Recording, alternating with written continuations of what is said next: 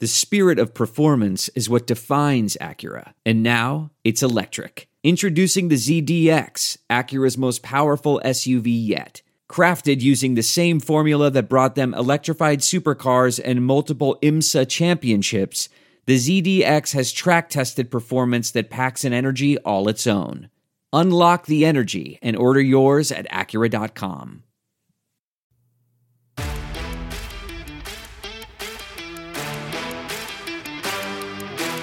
You're listening to the 23 Personnel Podcast, a Texas Tech athletics podcast where food and sports clash at the goal line. Here are your hosts, Spencer and Michael.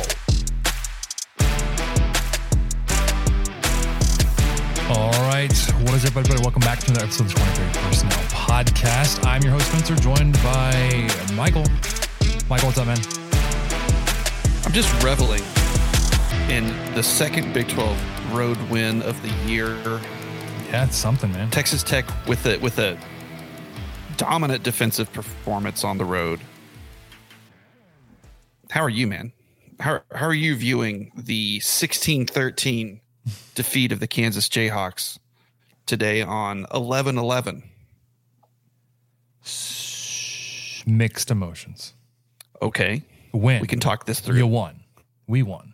You won 2 in a row. We've got a little streak going here, Spencer. This is what you did last year. You won in late season. You ended the season with a 4-game win streak. Kind of on pace to do it again. Yeah, and right on cue in the YouTube chat. 75. Chris is already asking, are we a road team now? Hey. No. Defense travels, baby. Maybe we're a road team now. Okay, let me do the math real quick, because what was it? What was Tech averaging coming into this game, like 26 points per game? Offense or defense? Defense, giving up. Just under 26, like 25.9. So 25.9 times 9 games, right? Mm-hmm. Okay, so plus 13. That dropped to 24.6 today, fellas. It's pretty good. So you want to start with defense or where you want to start? Oh, wherever you want to, man. I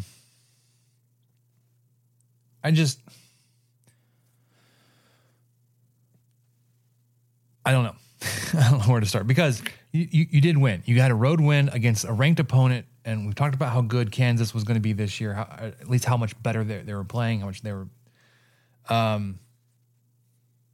It may have had to come down to being without Jason Bean.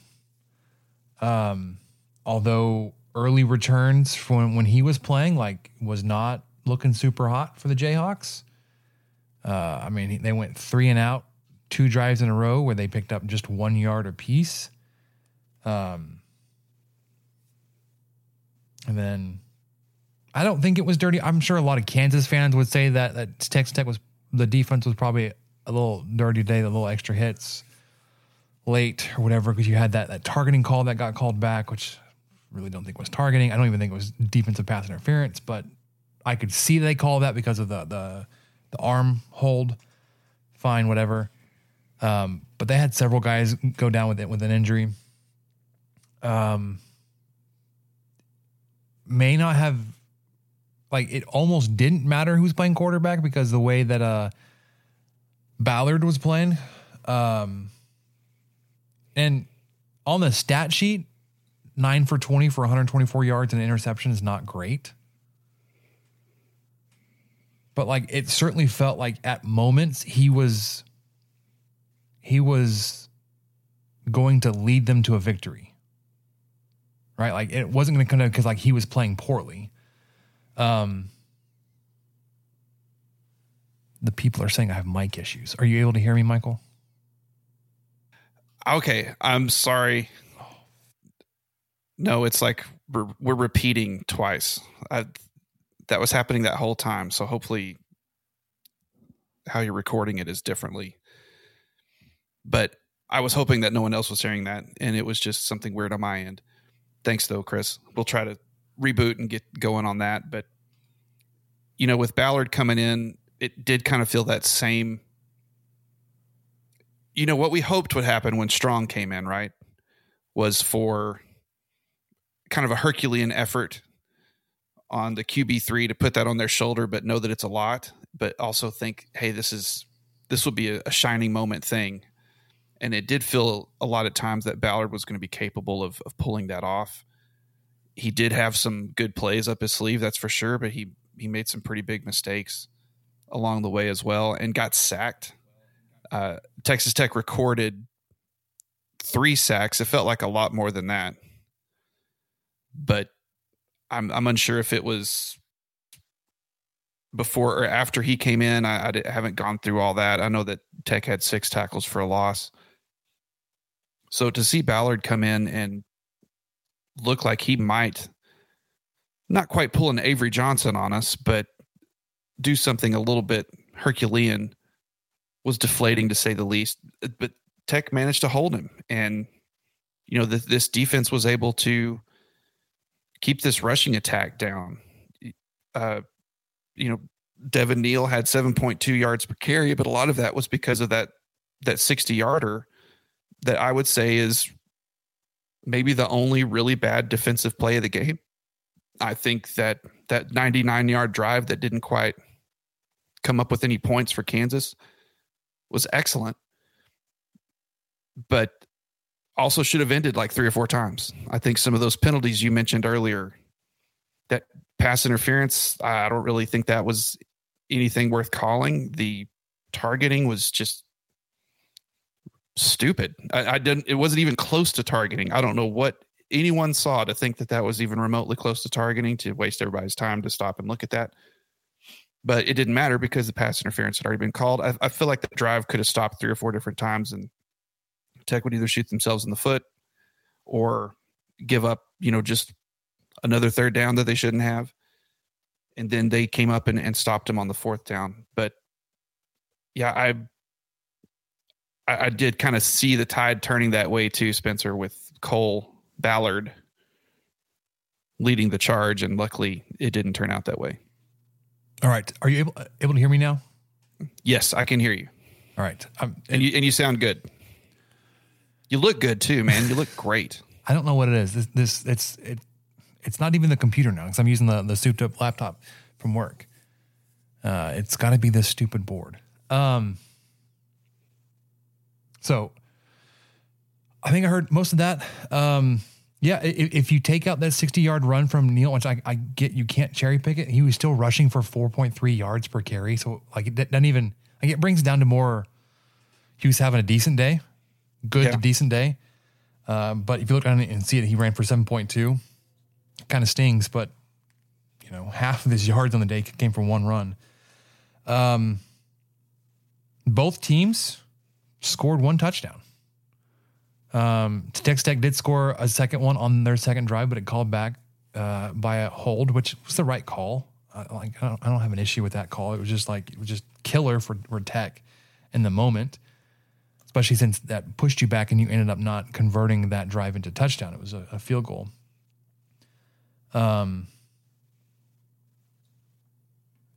So,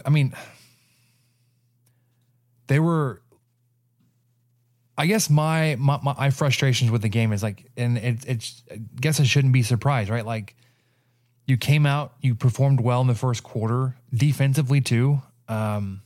You did well offensively those first 2 drives where you scored those 10 points. You felt like you left some points on the table. Should have been 14. But when you're pitching a shutout, you're like, well, we'll deal with that later. And it's early enough in the game, like it shouldn't have that big of an impact on the overall outcome of the game. You had that long field goal attempt into the wind that Garcia missed left, and I think that's his first miss in Big 12 play. And it's like his second miss in Big 12 play. I think he hadn't missed one since West Virginia or something. West Virginia sounds right. Yeah, that was a 48-yarder that he missed. And today's was equally long, right? It was a pretty long attempt. Yeah, that's my bad. That's what I meant. Today's was a 48-yarder. Okay. I'm not sure what he missed before. There was just, like I said, the gripes and complaints we've had all season came up again today.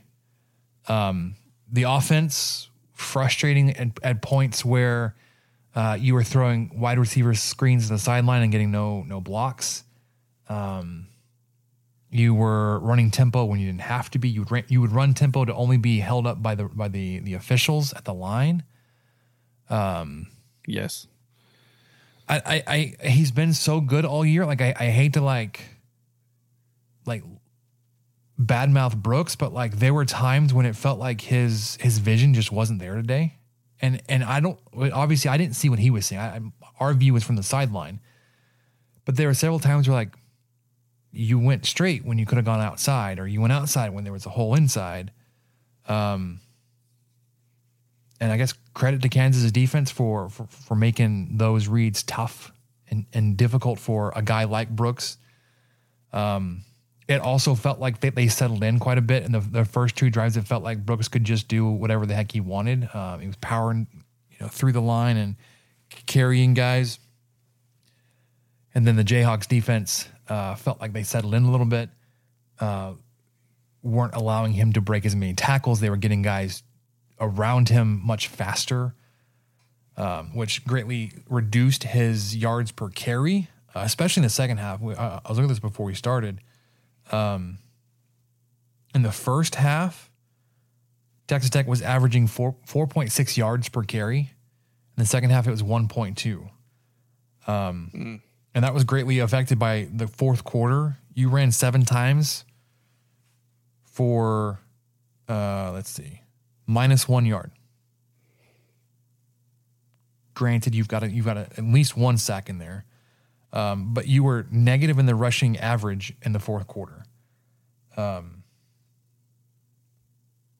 There was that drive when you had 4:45 left to go. You're like, we just need to run clock here. And you're only able to get off 2 minutes of clock. Like I'm just kind of pointing out all the little like sticking points that were just frustrating throughout the game. Where like, if you hadn't watched the game, if you saw the result, if you saw that Texas Tech won on the road versus a ranked opponent and got a conference win in a game where you needed to win, you would think, hey, this is great. And it is. It really is. I guess I'm just frustrated with like my expectations being different and still trying to adjust those to what we've seen on the field. I don't know why I'm still having issues with that, right? Like coming into the game, I thought you were going to have issues with Kansas's offense, their rushing attack, and at times you did. But there were also great stretches of the game where it felt like you were in control of that. I wasn't worried about their passing game, especially when Bean went out, but then that ended up being an issue. I was confident in Texas Tech's rushing offense, and that was an issue. I guess I'm also concerned with Baron Morton's health because it seems pretty obvious like he's still playing banged up and hurt. He just didn't look very crisp or accurate today. I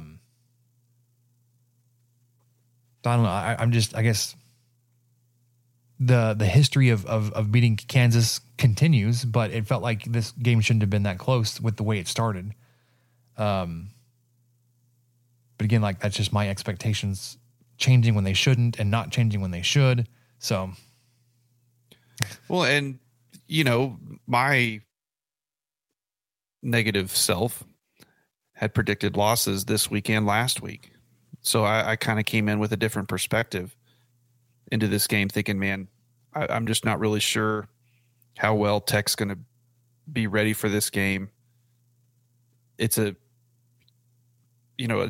first 11 a.m. game of the year and it's out of town, but I will give the coaching staff a lot of credit because these guys came out hitting hard. And like you kind of alluded to earlier, I know there were some folks talking about dirty play. I didn't see anything dirty. I just saw guys playing and hitting hard until the whistle blew. And that's not something we've seen a ton on the road, much less at an 11 a.m. game in Lawrence. That's really not been the status quo the last decade plus. Even when Leach was here, except for maybe when Kansas was good. I think they talked about that on the broadcast today. I think it was 08. Tech just really beat the heck out of them at home, but who knows what time the game was. All I'm saying is we've seen a lot of lackluster starts, especially on the road, especially at this kickoff time. Not the issue today. Tech had a touchdown taken away. Mm-hmm. They really should have been up 14-0. And the defense, like you said, just forced a couple of 3-and-outs, I think, to open the game. Unfortunately, with Bean going down, Kansas fans can look at, well, we had to play QB3, and that's where I play the world's tiniest violin for him. It happens. Too bad. I mean, I legitimately feel bad that Bean's hurt. I feel bad for his family. I feel bad for his friends and teammates. But I don't at all feel an ounce of sympathy for Kansas fans, because this has been Tech's reality for several years now. And you will get no sympathy from me on that. This is a Big 12 win on the road. We will take it. We've been dealt similar hands as fans, and I think we're playing with a banged up QB2 right now, as Spencer alluded to. So there's a lot to kind of, you feel like you left a lot on the table. You feel like there was a lot of, some drives that didn't really go your way. But then again, the defense coming up, and I just keep bringing them up because that was clearly the highlight of the day, was their ability to slow down this rushing attack that I was genuinely worried about. And you could kind of see that coming to play in late third quarter, fourth quarter, when when Neal finally broke through and had that big run. You just kind of could see it turning that way. Guys getting tired, guys breathing hard because they've been out on the field for a long time. And that was what I was worried about. But the coaching staff had them ready to play today. And I think that was the difference maker. If Tech had come out kind of lackluster on defense or offense, they would have lost today. They would not have been able to sustain that throughout the rest of the day. The fact that they kind of hit first and they hit hardest and, set the tone. I've been watching a lot of Shoresy lately. Someone's got to set the tone. Anyway, so that was a lot of what Tech did today. They set the tone and squeaked by, maintained it. Who knows if they'd have maintained it with Bean or not, but we don't get to find out. Yeah. A couple of points I want to touch on. We talked about Baron Morton's health. 19 of 25 for 176, so 76% completion percentage, which is pretty dang good. He didn't have really any explosive plays in the pass game until the very end, but like I started off saying, I didn't even see that drive. I was trying to take care of kids. In the game day Discord thread, I was told to go fly a kite. So I was flying a kite. I was out for that last drive, and it seemed to work. I should have taken that break a little bit sooner. Because I came back and we were kicking the field goal to go up. I know we had some questions about McGuire's time management when he took that timeout on defense. Like, what are you doing, man? Like, we're going to overtime here. But it certainly paid off there. I would.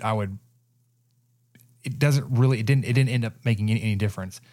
But like, I had a question like, well, if the clock was running, which I don't remember if it is now, so it may not even be worth even bringing up that I was just frustrated with this. But if the clock was running and we took a timeout there before we could kick the field goal, why do we leave 7 seconds, not just one? Or two. Isn't two like the customary? I a lot of times. But on going back to passing, receiving, Miles Price caught the most passes at 5, but he only had 29 yards. He was targeted 6 times, so he caught 5 of 6. Bradley was 4 for 4. And it felt like every one of those catches were big, right? Like he had that big one to convert. And then he had at least 2 of those in that last drive. Yes. But he had 91 yards in the day. long of 33. He was targeted only 4 times, so 4 of 4 for him. Coy Eakin, 3 catches for 29 yards. Eakin, it feels like, is like the security blanket target for Morton. I don't know. I don't know coaches' responsibility in what they're supposed to be teaching and coaching, but it definitely feels like there's been a regression in our wide receivers this year.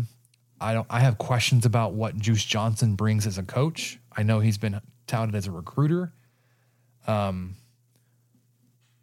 when we have this epidemic of 3rd and 6 facing us and our receivers run 5-yard routes, that's a coaching issue and something that should have been addressed 10 weeks ago. Like when you run a route a yard short of the sticks in game 1, like, all right, cool. So we had enough to cover on in the offseason. Let's fix that now. The fact that it's average still happening third down is just infuriating. Like, guys, like, I know the route tree calls for a 9-yard out, but if it's 3rd and 10, take one more step. Like that should be a point coached into the receivers' heads. Like, hey, like, if it's 3rd and 6, run to the sticks, man. Run a 6-yard route, 7 even, if you have to come back. But this, like, running a route a yard short and then coming up like, well, we didn't get it. Well, no shit, you weren't going to get it if you ran a 6-yard route when you needed 7. Which was the average number. That was the average distance on 3rd down was 7.4 yards. A ton of yards. You needed a ton of yards to convert 3rd downs.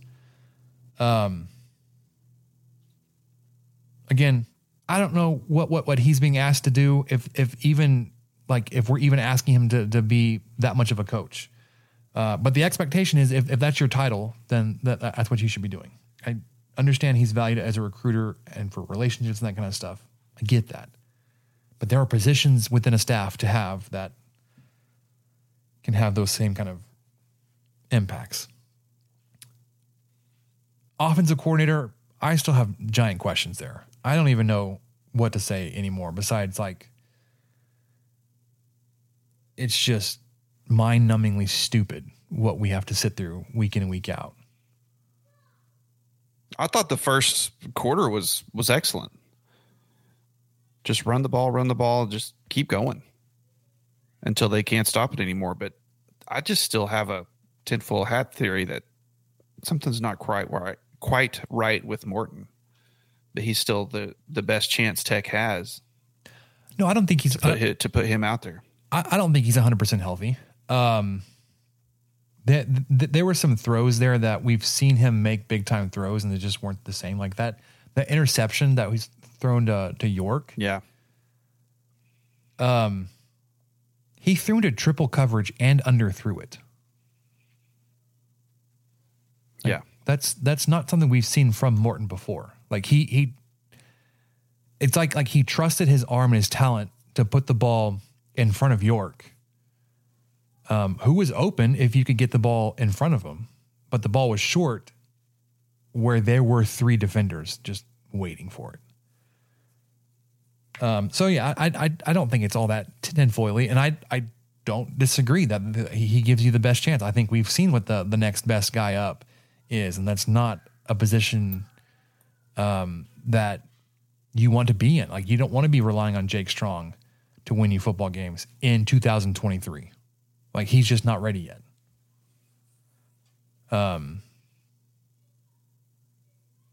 I think some of the, again, we don't know the play call. So I realize I have to keep saying that as a caveat here, but like, we don't know what the play call was or what the coaching has been. But to continue to run those sideline screens is just infuriating. Like, we're not running attempting passes up the seams or across the middle. It's either at the sideline or deep outs.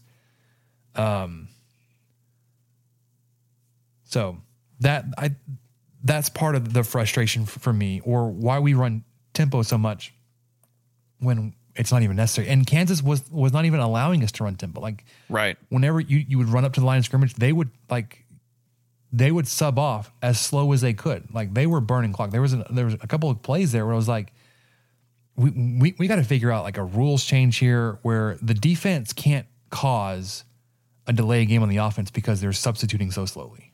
But there were a couple of plays where the umpire over the ball didn't allow Morton to snap until 2 or 3 seconds left on the play clock. That can't be allowed because the defense is substituting so slowly. I distinctly remember him being on the ball with 5 or 6 seconds left. So by the time he got back behind, just like you said, there were 2 or 3 seconds left to snap the ball. I did want to go to the YouTube comments real quick because we've got a man on the scene. Luke was there, and he said, you could absolutely feel the momentum shift in the crowd during the second half. Mm-hmm. I really didn't expect us to pull that W out of our butts. And I think even home, I was at the Burl Huffman soccer complex this afternoon, and we left right as Neal ran in that touchdown, and Kansas finally got on the board. And I thought, boy, this is just the worst time to be leaving this game because it just felt like a huge momentum shift. So, yeah, I can't imagine how it felt in that stadium because it was buzzing just from what we could hear and what we could see. And it's crazy because, like, if you look at the yards by quarter, like for Kansas fans to be in that game as late as they were, they had 8 total yards in the third quarter. Right. There's no, like, they had no business being in the game. When you hold a team to 8 yards in a quarter, but then the fourth quarter, like, again, to that momentum shift, you gave up 204 yards. Whew. Yep. 127 on the ground, 77 through the air. 204 total yards, 7.3 yards per play in the fourth quarter. Here's a softball for you, so that you're not the first one to mention it. Chris just had to throw out in here on the YouTube chat that the officiating was worse than usual. Do you have any comment, Spencer? Again, if you look at the box score, you're like, what are you talking about? There were 4 penalties. Yeah, there's 4 on Kansas, 4 on Tech. But I think what wasn't called, or when things were called, you're like, but why wasn't that called earlier? Or you're calling that now against us, but not against them. It was inconsistent, right? Like, you were called for holds that were holds. I'm not saying what was called against you were inaccurate. There were things that Kansas was doing, the exact same things you were called for that they didn't get called for. That defensive pass interference, borderline, but I can understand why that flag was thrown. Targeting, none whatsoever. Luckily, they can review and remove that, and they did. But it was stuff like that where, like, or the first what was it? Offsides, whatever that happened at the end of the first quarter. That oh yes. Like, no. As like, the play clock, after the play clock had hit 0. Yeah, like, the quarter's over. You can't have a pre-snap penalty after time's expired because they didn't snap it till after the time. Like, it hit zeros, and they had to go back and review it, and which they did in the break, which wasn't really addressed because when they came back, it was just third down again. Yeah, didn't matter. So, like, it was. But then I think they moved Tech back 3 more yards. There was a penalty in the red zone. And then they were about to snap, and the ref blew it dead, and I think they realized that they spotted the ball on the wrong yard line, and they moved it back, and then just reran the play. That's all that was. It was. I thought, oh no, some penalty, something. No, I think they just didn't assess the previous penalty properly, and they had to stop and move the chains 3 yards. Yeah, the wrong way. And I guess officially Texas Tech was flagged 7 times. You had 2 of them that were declined. One, an offensive holding, and then a defensive substitution infraction. But then you also had the targeting. So you were flagged 7 times total through the game. Kansas was flagged just 4 times. 2 false starts. 2 false starts on offense. Even though Luke, who said he was there, 2 to 3 holds on that last drive that were plain as day, 50 rows up, but no offensive holding penalties called today. And then 2 pass interference calls.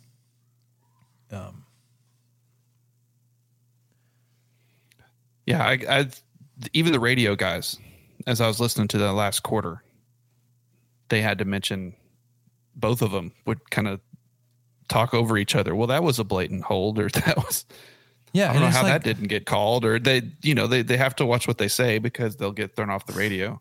They're having an opinion, but they handled it fine. But even they were calling that out too in the fourth quarter. Again, like you would just expect Power 5 conference officiating crews, especially during conference games, to be better than they are. And it's been like just this running meme for years. The Big 12 refs have been bad. Like, are we not paying guys well enough that will stay in the Big 12? Or are we losing good guys to other conferences? I don't even know how like you recruit officials, but how's it going to get when there's even more Big 12 games every Saturday? I don't know. That's where it's happened. We're gonna thin the herd we already have. Speaking of Big 12 games,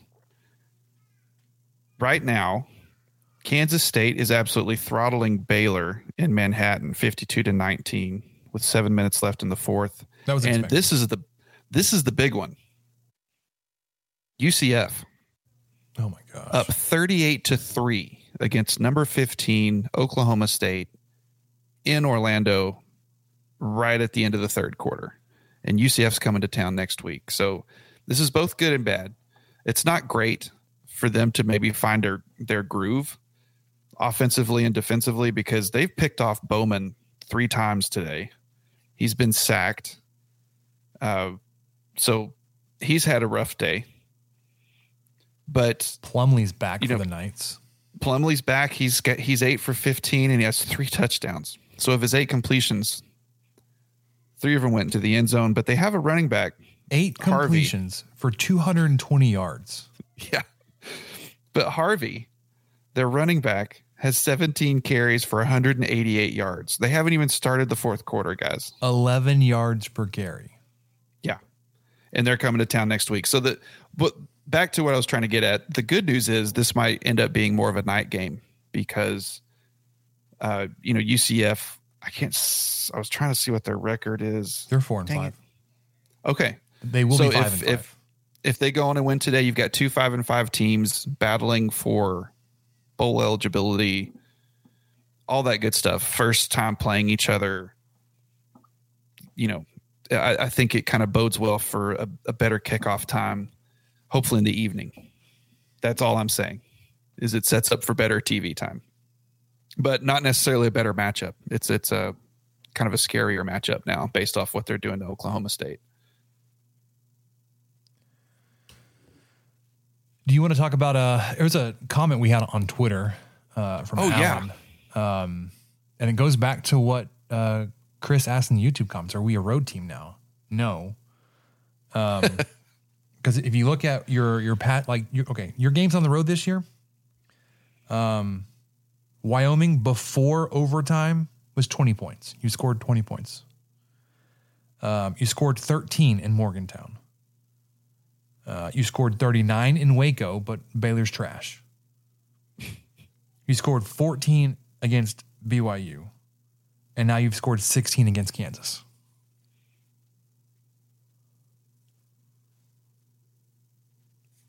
At least offensively, no, you're not a road team. Yeah. So of your what is it? 5 road games. You've scored more than 20 once. Twice. But one was a double overtime. So. Speaking of that inconsistency, Luke, coming back to say that the Big 12 has to be a gambler's worst nightmare this year. Yeah. Yeah. Chris says, rumor has it we're taking on some of the Pac-12 officials. Which is great because they're terrible. Good. That's good. Love it. Well, it makes sense. I mean, they're probably coming with the 4 corners. That's just how that works, right? We're taking on kind their of officials. okay. Yeah. Well, all right. We're losing some of our teams, so we're losing that same percentage of officials to the winning conference. To the victor go the spoils. And Big 12 gets Pac-12 officials. Fantastic. All right. You have anything else for today's game, Texas Tech game? I do not. That kind of, we can talk about it a little bit more, but just the lack of a go-to receiver, not named Miles Price, has just really kind of been eating me up these last several weeks. Well, I think it's Aiken, but sure, but he still only had 3 catches today. Inconsistency. And he's young. Yeah, but that's tough. You should be able to rely on guys named Jerron Bradley and Xavier White and Baylor Cupp.